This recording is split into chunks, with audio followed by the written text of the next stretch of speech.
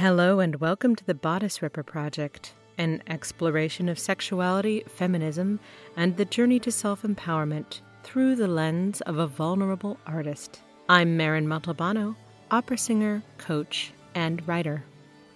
In this episode, you'll hear me chat with horror author Melissa Baker to talk about writing dark romance and fantasy. We also chat about Renaissance Fair experiences, so make yourself comfortable, loosen your bodice, and let's begin.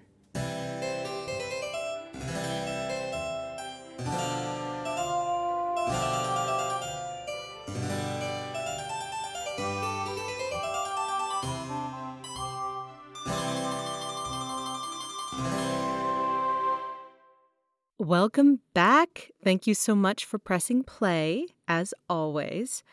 I have, for the last 3 to 4 weeks, been very, very busy recording and performing with The Crossing, which is the choir that I sing with. And one of the takeaways I want to give to you from the past 3 weeks of my experiences is that the Delta variant of COVID has definitely shifted the way that I think about performing as a singer, and it's certainly shifting the way that the industry is dealing with hiring singers.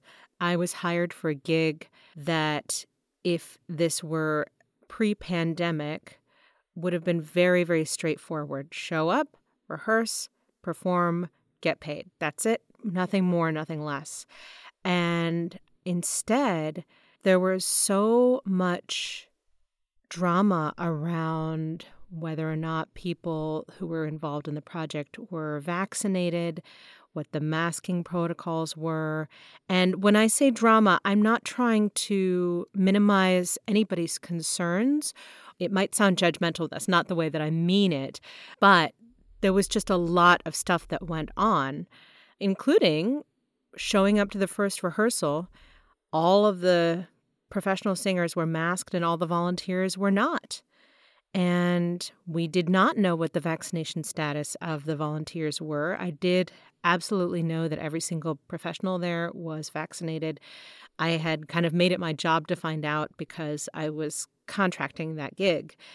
But the entity that was hiring me didn't really want to find out what the vaccination status was. It was very, very don't ask, don't tell. And what ended up happening was, before the second rehearsal even happened, one of the unmasked, unvaccinated volunteers tested positive for COVID after singing with us for 2 hours in an enclosed space, which basically means that every single person who was at that rehearsal was exposed, including me. I had to wait 3 to 5 days to take a test. Those are the CDC recommendations.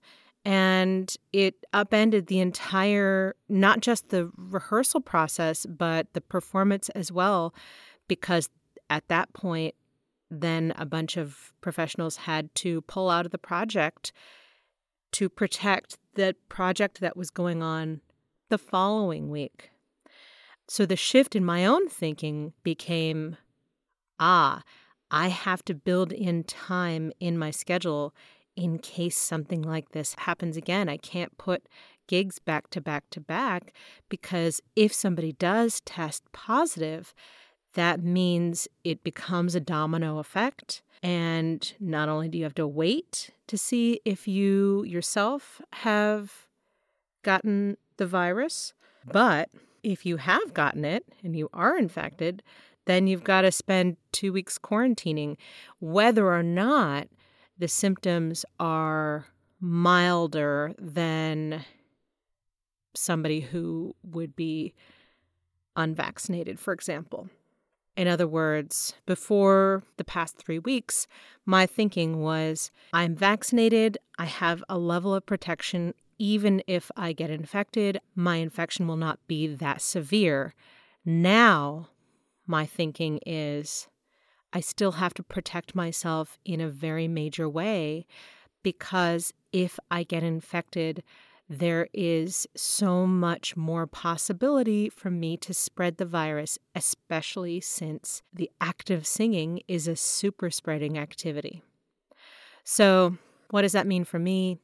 It just means I now ask very specific questions about COVID protocols, and I have a very hard line in the sand where if the entity hiring me allows unvaccinated, unmasked people to be in my space, then I am not interested in taking the job. That's a hard no for me. Other people might have different levels of comfort with this, but that's really where I stand. And what I'm realizing is that we're all just navigating this together on our own, trying to figure it out. Nobody has the right answer. And so many people are talking about wanting to get back to normal. They really want this. There's this desire out there to just like forget about the pandemic and let's get over it already. And the truth is, there is no normal that we can get back to. The only thing that we can do is move forward.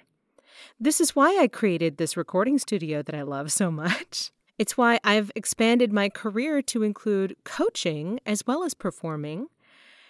The idea here is that I have a portfolio career, that there's income from all sorts of different sources, and I don't have to rely specifically on one activity that I might be very, very good at, but that could conceivably be very dangerous to other people. So does that mean that I'm the musical equivalent of a doomsday prepper? I don't think so. Certainly, though, I do talk to musicians all the time who believe that if they don't commit 100% to the performance aspect of their career, then they're not going to be successful. And I just want to challenge that. I want to say maybe there are other definitions of success. Maybe success can look like having a really good work-life balance. Maybe success can be honing several different kinds of skills at the same time. Maybe success can be financial, and maybe success can be emotionally fulfilling work. It looks different to everyone. So with that in mind, let's go ahead with the interview. I am incredibly excited to bring to the show Melissa L.E. Baker. She is an author of Dare, a collection of short horror fiction and poetry, sure to tantalize and terrify. She continues to work in horror and dark romance while giving space to queer characters who fill her stories with their vivacity. You can find Dare on Amazon and Audible now, and you can check out some of her future works on Patreon. I will give the URL at the end.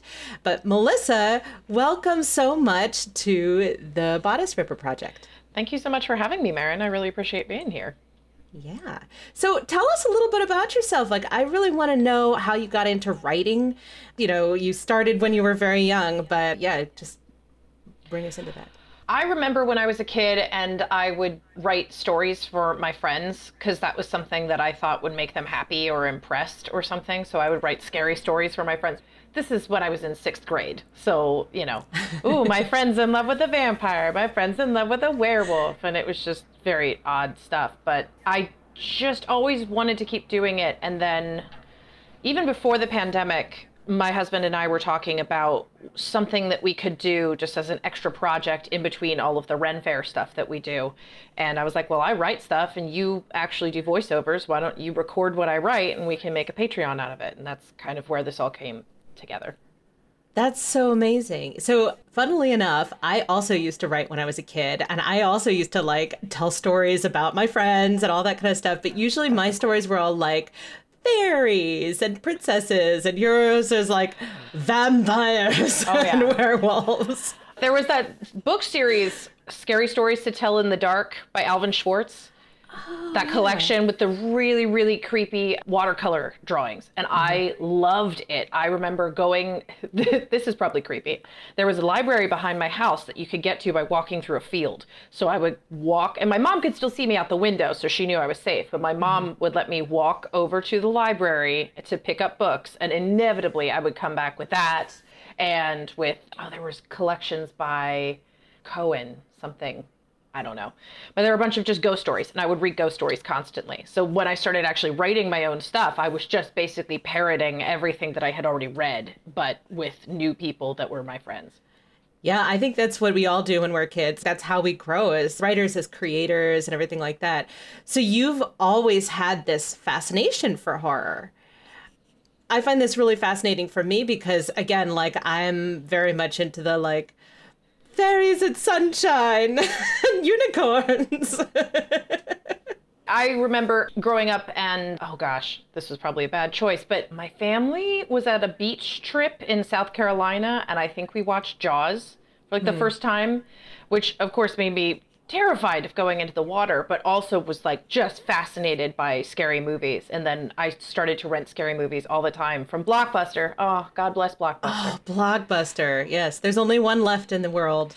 It has like, I think the funniest Twitter account ever or something like that. It's just, they just make terrible choices and talk about them. That's so great. Yeah. So tell me about Dare. Like, what made you decide to go ahead and write a book? Was it pandemic or? That was beforehand. I had always talked about with the Patreon that at the end of the year, I would put everything together that I had written, with the goal being like 12 stories. So one per month for the entire year. So I was going to put everything together into a book and then give that to our top tier. So I did that. And then after I'd already done it, I was like, well, I should just publish this somehow. I'm sure I could. That was a complicated process, and I wish I had an editor. And next time I'm having an editor for sure. But yeah, it was already made. So I was like, oh, okay, well, now that I can't work anywhere, let me see if I can sell my book instead. So that's why it's out now. That's awesome. I did a little bit of that at the beginning of pandemic too. I created a little tiny bodice ripper novella called Pandemic Passion. And I did exactly the same thing. I was like, you know what? Amazon makes it so easy, you know? Yeah, that's amazing. So let's talk about your Patreon. You are currently writing another story, right? Oh yeah, I'm writing a lot. Theoretically, I'm still supposed to be delivering 12 stories a year. Now this one, for whatever reason, is huge. So it's been a little bit daunting to finish. Once you start writing something, you think that it's going to be like, oh, this is just going to be one scene. And then it just keeps going and going and going. And now it's this 10,000 word piece already that hasn't completed itself yet. And I feel like there's going to be more things in this universe. But it started as I have to write this for my Patreon, and it's gotten out of hand. What do you do when it gets out of hand like that? There are times where I'm like, you know what, I can finish this level of the project and then I move on to the next thing, but I can always come back to it if I wanted to. Or sometimes I just like, well, this is how long this wants to be, so I'll just go for it and see how far I can get.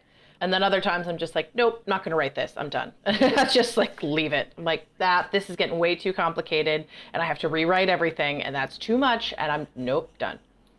That's really cool. So the reason I'm asking this is that, a lot of people who read this podcast, what am I saying? Listen to this podcast. They are also creatives. And, it's always really cool to talk to other creatives and figure out what their process is. For me, I have a really hard time writing every single day. Consistency is hard for me. Absolutely. Well, and I'm sure with your schedule, my schedule is ridiculous too. I'm sure with your schedule, it's like, oh, I have rehearsal at 10 a.m. So when I set aside 10 a.m. as my writing time, now I can't do it. So right. Yeah. So what do you do? How do you stay consistent and sort of true to yourself? I don't know, honestly. I'm still working on it myself. The things that seem to have worked for me are if I go for a run or take a shower, I'll get ideas, and it seems to help me process things linearly so I can focus on, oh, I want to do this one project. Well, how do I get from A to B in this moment? And connecting it to music, a lot of my stuff will have please listen to this track or this artist while you're reading the stories. So that really helps me lock in, okay, when we hit the chorus here, that's when this is happening. And when we do these things here, that's when this is happening. It helps me kind of visualize the whole project. Oh, it's so interesting to hear you talk about this because I read a few of the chapters that you sent me, which were amazing. Oh, thank you. Yeah, really, really cool. And you know what really occurred to me was that it had a very cinematic feeling to it. Yeah. I could see everything. I was like, this could be a sci-fi show. It was really very clear. And I could hear music, there was a lot of that. And that's really cool. Like, I feel like there are writers who go in the very heady direction where it's like you just know everything that's going on in that one character's head, but you don't know what's happening in the room. And with this, there's a lot of both of that, and it's very helpful. The hardest thing for me was this specific story centers around a character named Elle, who's non-binary. And then there's also another character that they meet later on named Cassandra. I think that's Cassandra. And I wanted to write it from both of their perspectives. And I was like, no. We'll get to Cassandra. Let's put Cassandra on the back burner. She'll be her own story eventually. But we have to focus on this one character's perspective because they're absorbing so much of what's going on. The environment when they walk in, the dancer when they see them perform, all of this stuff is just so overwhelming. It's just got to be focused with one person. Like the hardest thing for me to do is to just eliminate a bunch of stuff from someone else's perspective so that you could stay focused on what's going on with this one person. Well, you did a really good job because I feel like I was seeing things through Elle's eyes, It's also really great, not knowing this world and having Elle be the person who's like also not really familiar with the world. It's a great way to sort of introduce the reader to what's going on and how things work and all of that kind of stuff. Thank you. Yeah. So in this story, there is some erotica, but it's not really like, he put his member into her, like. Yeah. Tell me a little bit about that. Like, what are you comfortable writing and how do you like to talk about and read and write about sex? Funny enough, I've been getting way more into a lot of like fan fiction. So I read a lot of Archive of Our Own. There's fanfiction.net, which was kind of the beginning of where fan fiction is, as far as I'm aware. That's just, oh, okay, my favorite TV show, I wanted this romance to go a different way. Or we never got to see the romance on screen. Let me make it as graphic as possible. Mm-hmm. So I started reading that and then went into Archive of Our Own because that's a lot more queer-centric. So they have a lot more gay relationships of, two men on screen from Law & Order that you never would have guessed would hook up. And then suddenly they start hooking up and it's great. So I started reading a lot of that stuff and it's a lot of different authors. So I kind of pick and choose what I'm like, oh, this is really cool. I like the way they describe this. And then, oh, that's really crass. That's not as fun. Oh, also, hang on. It's been sitting here the whole time. I definitely have Nora Roberts with me. Yes. I love the way she describes sex scenes because it's not just like, here's the anatomical things that happen, but also like explosions and flowers and all this crazy imagery. And I'm like, that's what I want people to read. It should be a feeling, not just I'm turned on, but like exactly. So much. Love Nora Roberts. She's like I would say top 3 romance writers. She's in that top 3. So yeah. You were about to say something else? My mom used to read Joanna Lindsey. I tried to get into that, but like some of the historical stuff is just ridiculous. And the covers are always like it's some Highlander with half a shirt and this like girl just sort of flying over her. I'm like, oh God, it's so awful. Yeah. It's ridiculous. I love it. I like some of it. Is it historically accurate whatsoever? Sometimes yes, sometimes no. Joanna Lindsey tends to do some research, so that's good. But like, in general, Joanna Lindsey does a lot of like Scotland, Highland kind of thing. And I think the things that she really focuses on is the way that households were run in those times, which actually it's pretty accurate. Okay. But there's just like definitely a lot more sex happening in those books than probably was happening at that time. But, everybody has sex. So there you go. Yeah. I mean, that's the one thing I've always liked about Nora Roberts is that, well, I just pulled up the book from the In the Garden series. I don't like gardening, but it made gardening fascinating. I was like, look at all these incredible aspects of gardening and how that you like put a part of a rose into a different rose bush and make a hybrid. And I was like, this is so cool. I've never done any gardening since reading the series either. I'm very terrible at it, but just the way she can make places that I've never been to very realistic and jobs that I will never have be very, very specific of everything that you have to do in that job. Even opening a bar. There was this one character that I really, really loved. It was based in New Orleans, and this character owned a bar, and she had just all of the minutia of counting the till and going into her office and checking all of the receipts. I was like, why is this interesting? It shouldn't be. This person owns a bar. This is like a boring job, but it was fascinating to read. And I was like, okay, I will always read her stuff just to find out new things. Yeah, that's definitely the mark of a good writer for sure.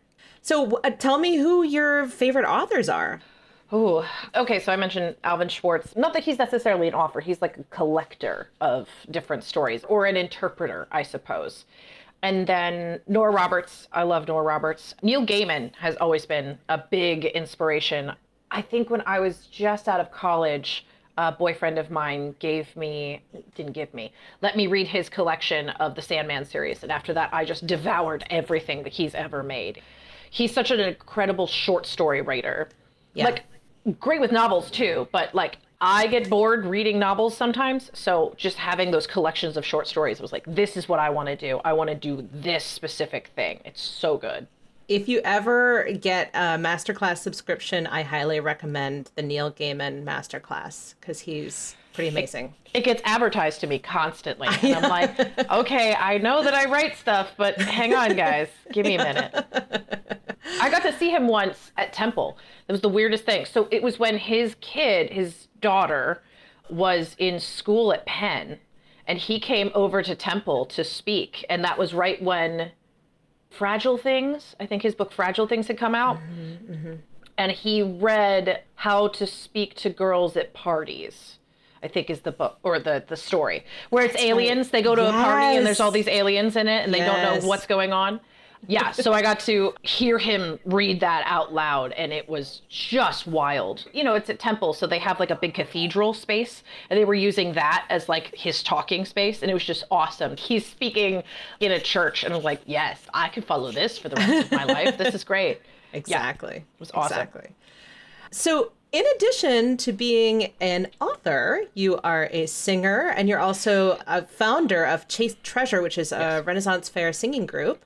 You talked about Ren Fair before. This is how we know each other. You know, I talked to my audience about Ren Fair before, but yeah, we are both Ren Fair Ren rats, I guess. I feel we're professionals. Yes. We're not like just obsessed with being part of this environment, so we have to get our kicks any way we can. It's not the same kind of thing. Yeah. Yeah.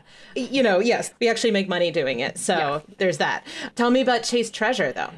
Oh, gosh. So in 2011, I was working at the New Jersey Renaissance Fair with TJ Miller and John Williams and a couple of other mutual friends of ours. And TJ specifically came up to me and said, I really want to have a women's singing group. 2011 was when I started there. 2013 was when he asked me about this, because at that point I had taken over being the music director. So he's like, I want a women's singing group. And I was like, okay, like what? And he was like, I mean, kind of like the Sirens, but can you make it family friendly? And I was like, okay, sure. So we did a bunch of different songs. I came up with some arrangements, nothing very concrete. There were 4 of us that year. And then the next year they had us come back again, and there were 5 of us. And then at that point, Daka Moore, who was the cast director at the Pittsburgh Renaissance Festival, who's also my dentist, came and talked to us and said, hey, another body act left the fair circuit. We need someone to fill in that slot. Would you be interested? And I was like, yeah, absolutely. And it kind of set the tone for everything. That year, I also got hired for one of my favorite jobs I've ever done. I worked with the Round Table Joust Company. I was their master of the list. So I got to ride on this enormous horse with feet the size of dinner plates and just announce things at the New York Renaissance Fair in Tuxedo. So I wasn't available to do the gig, but I knew that Aileen was. So Aileen took a team out there It worked really, really great. We added a whole bunch more songs to our repertoire. And then we were just like, okay, so this is going to be the thing. So we'll send teams to different places. And it was always intended as being, I could probably do this in multiple locations at once if I had to, because I was already somewhere else when my team went out. So I was like, okay, I will manage and I will sing when I can, but I want this to be able to be, it's just groups of professional musicians that can get together and do this and make it sound good. And it's gone really well since then. I think we have 19 members, probably like 17 that are officially active. We've had a couple people come in and out every once in a while. And that's the thing, is all of these people are professional musicians of one stripe or another. So if they're like, hey, I'm going to start auditioning for Broadway, cool. Okay, go off and do your thing. I have other people, or I'll audition for other people. Or if someone's like, hey, I'm like gonna start a family and I'm gonna come off the road for a while. Okay, that's fine too. I never wanted to be stuck in a position where I couldn't keep doing the show because people couldn't be available for stuff. It's a unique perspective because a lot of other groups are like, I have these 3 people and only these 3 people and this is how we do the show. But it's worked well for us. I think this is a really good perspective to have, and I really thank you for sharing it because, well, first of all, there's a huge myth about art being something that is not synonymous with business, right? So that like you're not going to make money doing it. It's just for like the love of it and all that kind of stuff. And I totally reject that. And I think that when you start thinking creatively and you're like, okay, look, I have an asset. It's basically you have a product that you are selling to other fairs, and it may not be necessarily the same people, but it's the same music. It's the same sort of character types, you know, and that's the thing, the unifying thing that brings you all together. That's the product that you are creating. And then it's just a business. Yeah. I keep saying it's like ice cream flavors. So like all of the different personalities are ice cream flavors, and you are buying a banana split. So you will always get 3 kinds of ice cream. I cannot always guarantee that all of those 3 ice creams taste super great together, because sometimes we'll have people that like their personalities don't mesh, or they have challenges within one another. They're expecting a specific thing. So it doesn't always work well together. We do our best to rehearse in advance so that people understand the characters, their own personalities, that kind of thing. But inevitably, you bought the ice cream is going to show up. And the ice cream will be as professional as ice cream can be. And the ice cream will be a really awesome ice cream. So you will always get a nice sweet treat, but we might change up what the ice cream is next year. So instead of getting Rocky Road, then maybe you'll get a scoop of vanilla, or you'll get sprinkles or birthday cake, whatever. But there's always going to be a banana split with 3 scoops of ice cream, and you will always like the banana split when it shows up on the stage. It's a weird way to put it, but yeah. And, you know, you have your specific arrangements of various different music. Do you have like a sort of general kind of script that you run? We have like an intro and an outro, and that's pretty much it. Everything else in the middle is like, okay, read the audience, which is why I have like specific people that are kind of like show captains. So Aileen specifically has done it for the longest, and she's really, really good at reading an audience. Like, ooh, a person came in with a kilt. Maybe we can do a song about Scottish people. Or why is there a kid in the front of the audience? Well, I guess we can do one of our pop tune covers. That kind of stuff. It's funny, we started out not having the most specific arrangements because I was like, there are going to be some things that some people can do better than others. Like Eleanor, she's our German lady, Lady Elsa, and she's been doing a lot of behind the scenes stuff this year for everything that we've done during the pandemic. She has a very low alto voice. Even I can't match it. So I'm like, look, here's the basic idea of what you want to do, but if you want to throw extra stuff in there, feel free. But because things have started to get more and more intricate, and I'm starting to hire better and better musicians as things have gone on, the arrangements have gotten more and more specific. And now we have like guide vocals for almost everything. And I'm like, okay, now it's getting like real particular. And I don't mean for that to happen, but that's just been the general evolution. And that's great. I mean, it also keeps you unique. You know? Yeah. We are definitely doing things that no one else does, which is real fun. 2 years ago at Pittsburgh, in 2018, it rained constantly. So that was real awful. So in 2019, we were like, okay, what can we do if it starts to rain? And I was like, guys, can we do It's Raining Men? And they're like, really? It's not even a parody. It's just straight up, It's Raining Men. And the audience goes ballistic to hear that song. Because you start to hear it and you're like, oh, that's fun. Oh, that's cute. Oh, I think I recognize it. And then when you realize it's actually just It's Raining Men, it is wild to see the audiences react to it. And we've gotten better and better with that particular arrangement as we've gone on. And that's been really fun to sort of witness and be a part of. That's awesome. Let's see. What else shall we talk about? I do have a brief story. I remember the first time not necessarily this Bodice Ripper project, but the first time I ever heard one of your stories, I think was late night at a beach trip. Yes. The annual PA beach trip. And we were all just sitting around drinking on a balcony. And you were like, oh, I'm going to tell this dirty romance story. And I was like, this is fun. Ooh, I need to hang out with this person more often. Yeah. Something, I don't know, it was either like a red dress or red curtains or something like that. There was the color red was like very vivid in that. That's all I remember from it specifically. I think that this must have been either 2013 or 2014. And I think it was the one that I wrote specifically for Hannah because she was bugging me about it. You did say that you were involved in an opera or something and someone kept asking you to write something and you were like, okay, well, I might as well do it. Yeah, exactly. Well, that's awesome. I'm so glad that you remember that. This is why I write. It's for other people, and I think that's why you write too. I mean, it's also for yourself, right? Yeah. But there's just a certain enjoyment of just being able to read stuff and read it aloud to an audience and all that good stuff. So actually, I do want to ask about Tom and reading stuff for Audible and reading your things for Patreon. Yeah. So he's been doing Audible stuff, I think like 4 years now. I should clarify for the audience, Tom is your husband. Yes. Yeah. Tom Zadoyko is my husband. You can search him on Audible. He's got a bunch of projects up there, including ours. We had been dating for a couple of years and I don't know if he lost a contract or he was just like in between contracts and just trying to figure out like, oh man, there's this gap, especially in the summer for Ren fairs. So somewhere between like June to August, there's usually like a 2-month gap of what the heck are we going to do, especially if you're on the East Coast, because it's just too hot. You can't have people outside constantly when it's just that hot all the time. Mm-hmm. So he's like, well, what can I do? And I was like, well, you've got this awesome speaking voice and everyone tells you you've got this awesome speaking voice. Why don't you try to figure out auditioning for stuff? So he actually got a professional teacher to teach him a bunch of stuff about programs and how to use them and what kind of microphones and how to actually approach recording stuff. And then the next year, he started actually getting into it and recording things. And he's been doing it for a couple of years now. And then when we decided to do the Patreon, I was like, look, I'll write my stuff and then just record it. And I don't give him too much direction. There are some things where I'm like very specific about what I want. One of them that you might find amusing is there's a story called Ghost Story that I wrote, which is about this girl who is about to get married, which I wrote around the time I was getting married. And she's haunted by a ghost. And she's one of those I can see dead people kind of things. But for her, it's mostly annoying and frustrating that these people keep showing up and asking her to help them with dumb stuff while she's in the process of doing important things. And he was like, okay, so I'm playing a female character and he's got a very deep masculine voice. He's like, okay, who do you want this to sound like? What does this sound like in your head? And I was like,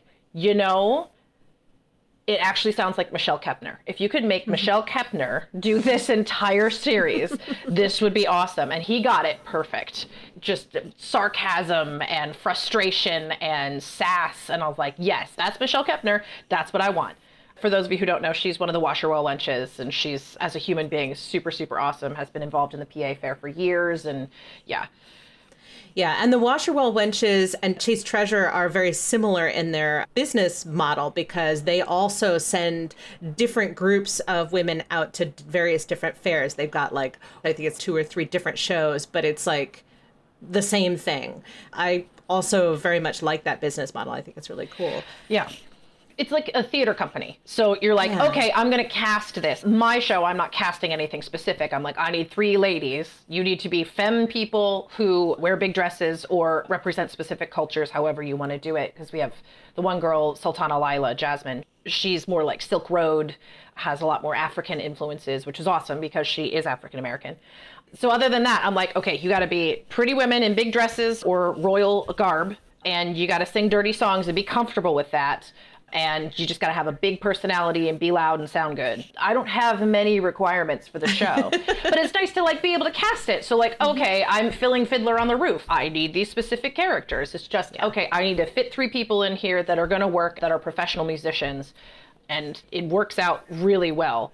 I'm really curious about when TJ said, I want you to do something that's similar to the Sirens, but more family friendly. For those of you who don't know, the Sirens are a group at the Pennsylvania Renaissance Fair that are a body group. It's just women singing body songs. That's essentially it. And to make it more family friendly, have you moved away from that? Do you have family friendly stuff? I mean, I've seen your show, so like I do know that there's a lot of body stuff in there. Oh, yeah. At this point, it's kind of a mix, not intentionally. We've stopped going for like family-friendly shows. I have a database of 200 different festivals that are all over the country. And usually I'll get through the whole thing once a year of just applying to every single festival on that list, or making sure that they still exist because there's plenty of them that go under, or adding new festivals because there's new ones that start constantly. But we got to a point where I was like, I'm going to take anything off that's like stuff that doesn't work for us. So that could be like specifically family friendly. There are a lot of them that are like, we only want Renaissance tunes, and that's not something that we do either. So I get rid of those. So mostly what we're doing now is applying with festivals with the idea of we are a body show. Can we do kid friendly stuff? Yeah, absolutely. Especially we have so many like cover songs at this point, which has been really fun to do. Like It's Raining Men. Chris Koya, who's an amazing performer and writer, she rewrote I Need a Hero. Yeah. Or Holding Out for a Hero, whatever it is. So now it's Holding Out for a Himbo, which is so much fun. By the time we kick into the chorus, people are like, oh my God, this is so good. So yeah, we have a bunch of cover tunes that totally work for almost every audience. And then we have stuff that's a lot more sassy, saucy, fun stuff. And what did you do during the pandemic? Like, how did you stay relevant and around? I think around April, when things finally started to shut down, Aileen and Eleonora and I were kind of talking, and we were like, look, we should come up with something to do. And I was like, okay, I have this idea. We should do Ladies Unlaced. So we'll do like kind of an interview sort of show, but maybe not really. And they were like, well, we should do songs too. And I was like, well, we can't do songs. We can't be in the same room. And Elle was like, well, if you have a guide vocal that you can record to, I have an editing program. I can edit those videos together so that they sync up. And I'm like, wait, you can do that? Okay. So that kind of started the Ladies Unlaced series. The first of us was, I think it was me, Eleonora, and Aileen all together doing one video. And I think we had like 3 or 4 songs that we did. We were like, let's do the hardest ones and see how complicated we can make this and it'll still work. And it ended up going really well. So we took it one step further and we were like, okay, not only are we Ladies Unlaced, like I'm not just hanging out in a t-shirt and stuff, but I was like, let's just pretend that it looks like we're naked. And they were like, really? I was like, it's up to you. If you're not comfortable with this, that's fine. And they're like, no. So we're all just filmed from like the chest on up. But most of the time, like when we're in separate places, we all look like we're undressed.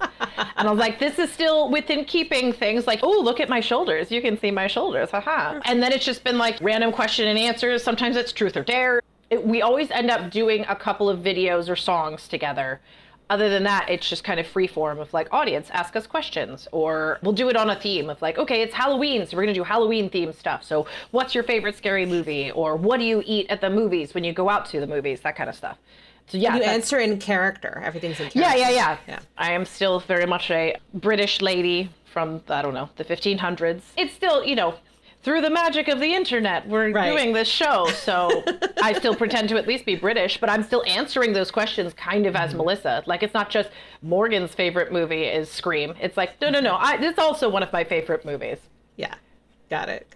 That's great. Well, I'm glad. And I assume that your audience really appreciated having that sort of continuity. Yeah. And it was kind of wild. A lot of people didn't realize when we go to different festivals that there were so many of us.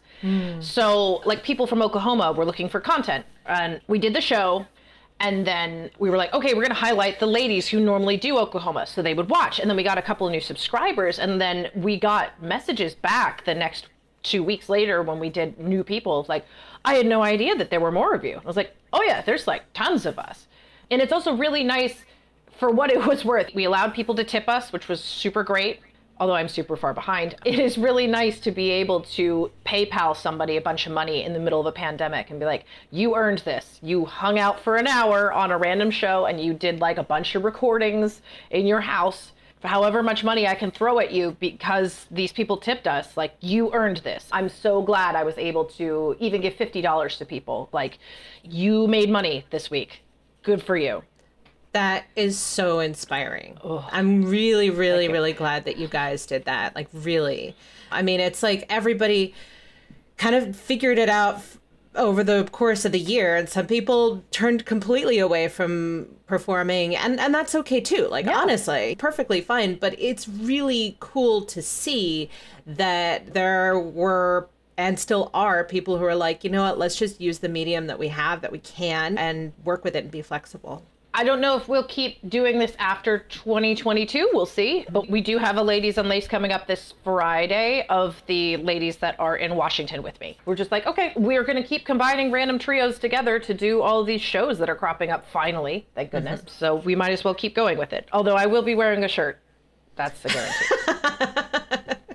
So you're in Washington State right now. Yes, currently. And you're actually doing a show, live show at the Renaissance Fair, right? Yeah, so this is the Washington Midsummer Renaissance Fair. I think it's fair. And it goes for 3 weeks in Washington in August. They also are associated with an Oregon Renaissance Fair, and then there's a Northwest Pirate Fair as well. But neither of those were able to open because they just didn't have the budget for it. So they're putting all their eggs into this very lovely basket in Bonnie Lake, Washington. And it's been awesome. I think kind of across the board, every festival that I've been to is having the best year. Great. Which has been awesome. How is the patrons? Like, are people being respectful? Like, what's the masking like? We've been wearing our masks whenever we come off stage just because we didn't know anyone that was out there. This festival does not require masks right now. And I don't know what the vaccination rate is in Washington State. But we've just been like, with the Delta variant, we're just going to be abundance of caution. Let's wear masks even outdoors whenever we're walking around.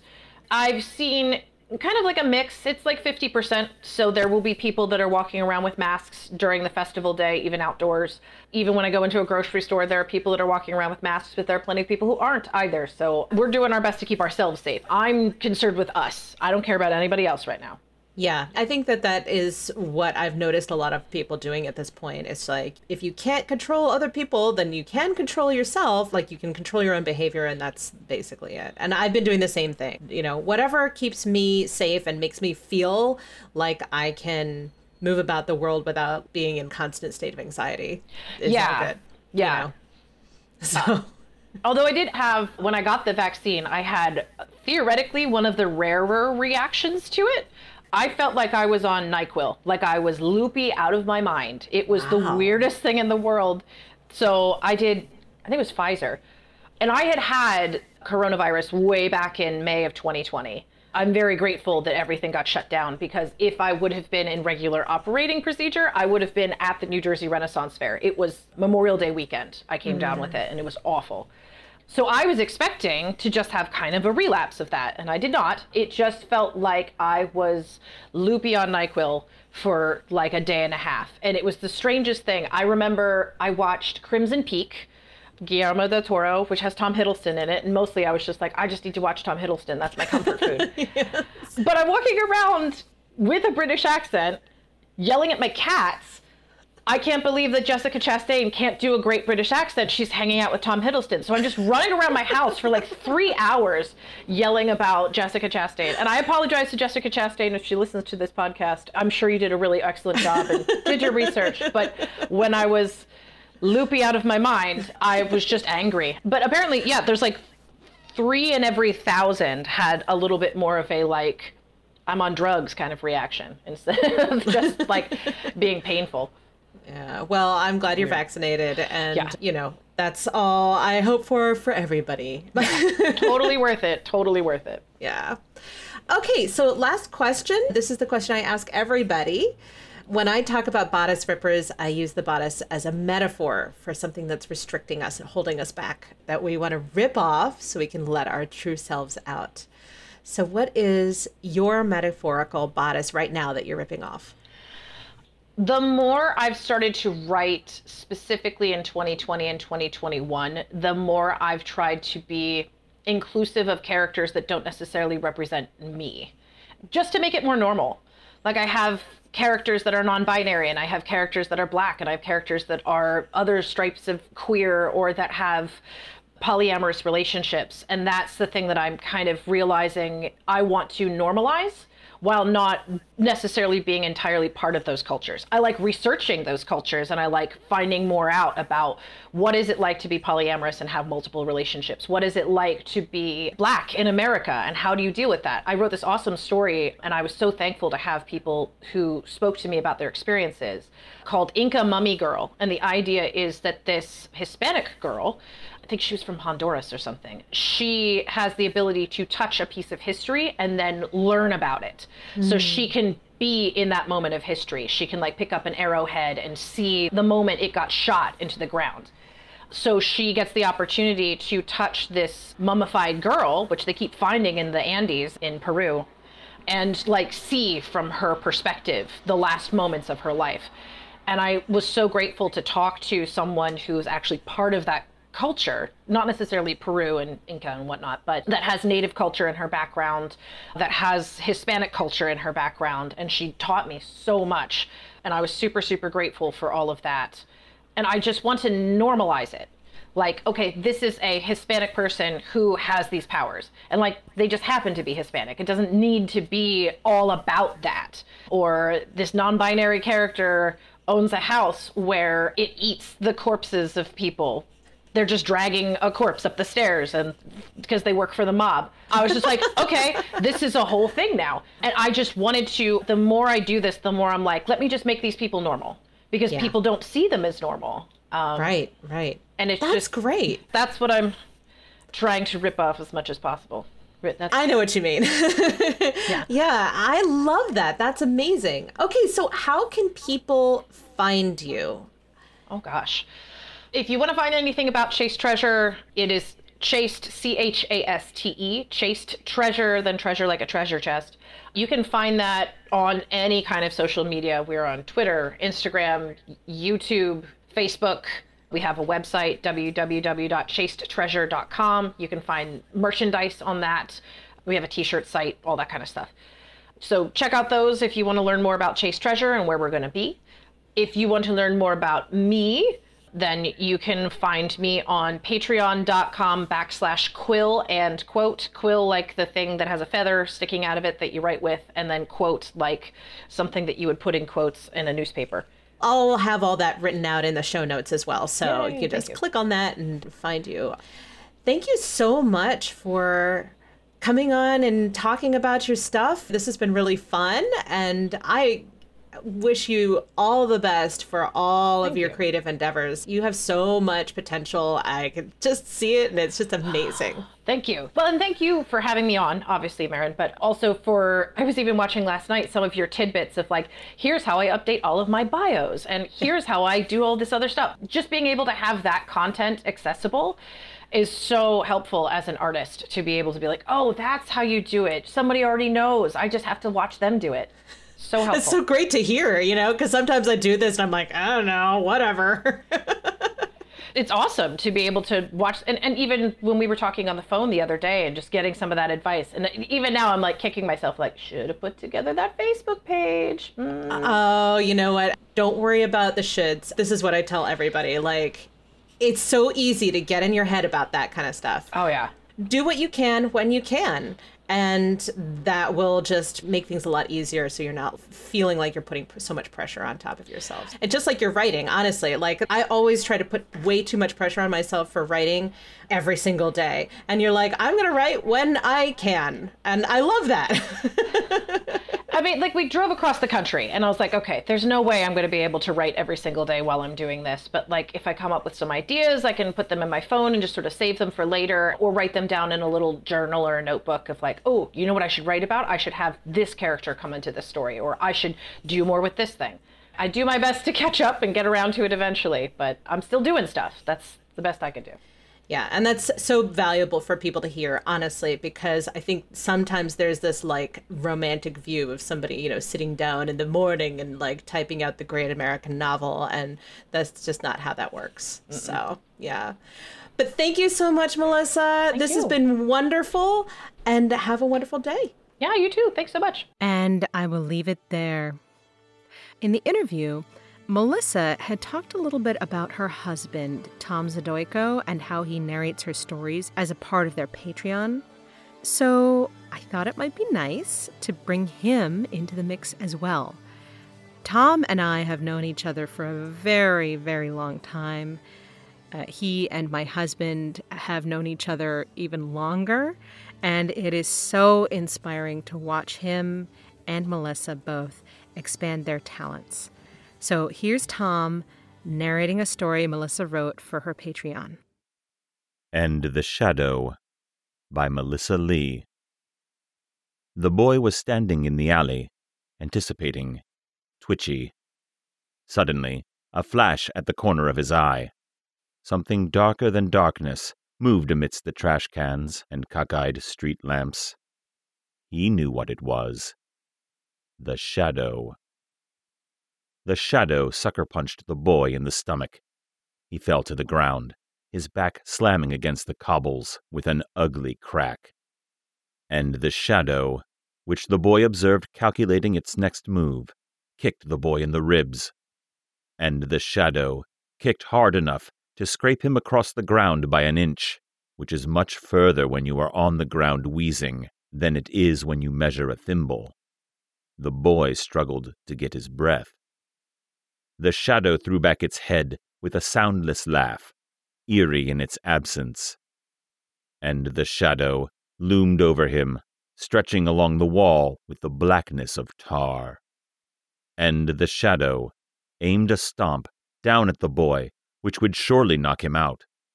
But the boy was faster than the Shadow, and the Shadow had fallen for the boy's ruse. Rolling out of the way, the boy aimed a swift kick upward and caught the Shadow at its midsection, staggering it closer to the cockeyed street lamp. The profile of the Shadow shrank. And the Shadow did not loom so much now as it cowered, solidified into a shape exactly like the boy's. And the boy tackled the Shadow to the ground and stabbed it with a needle.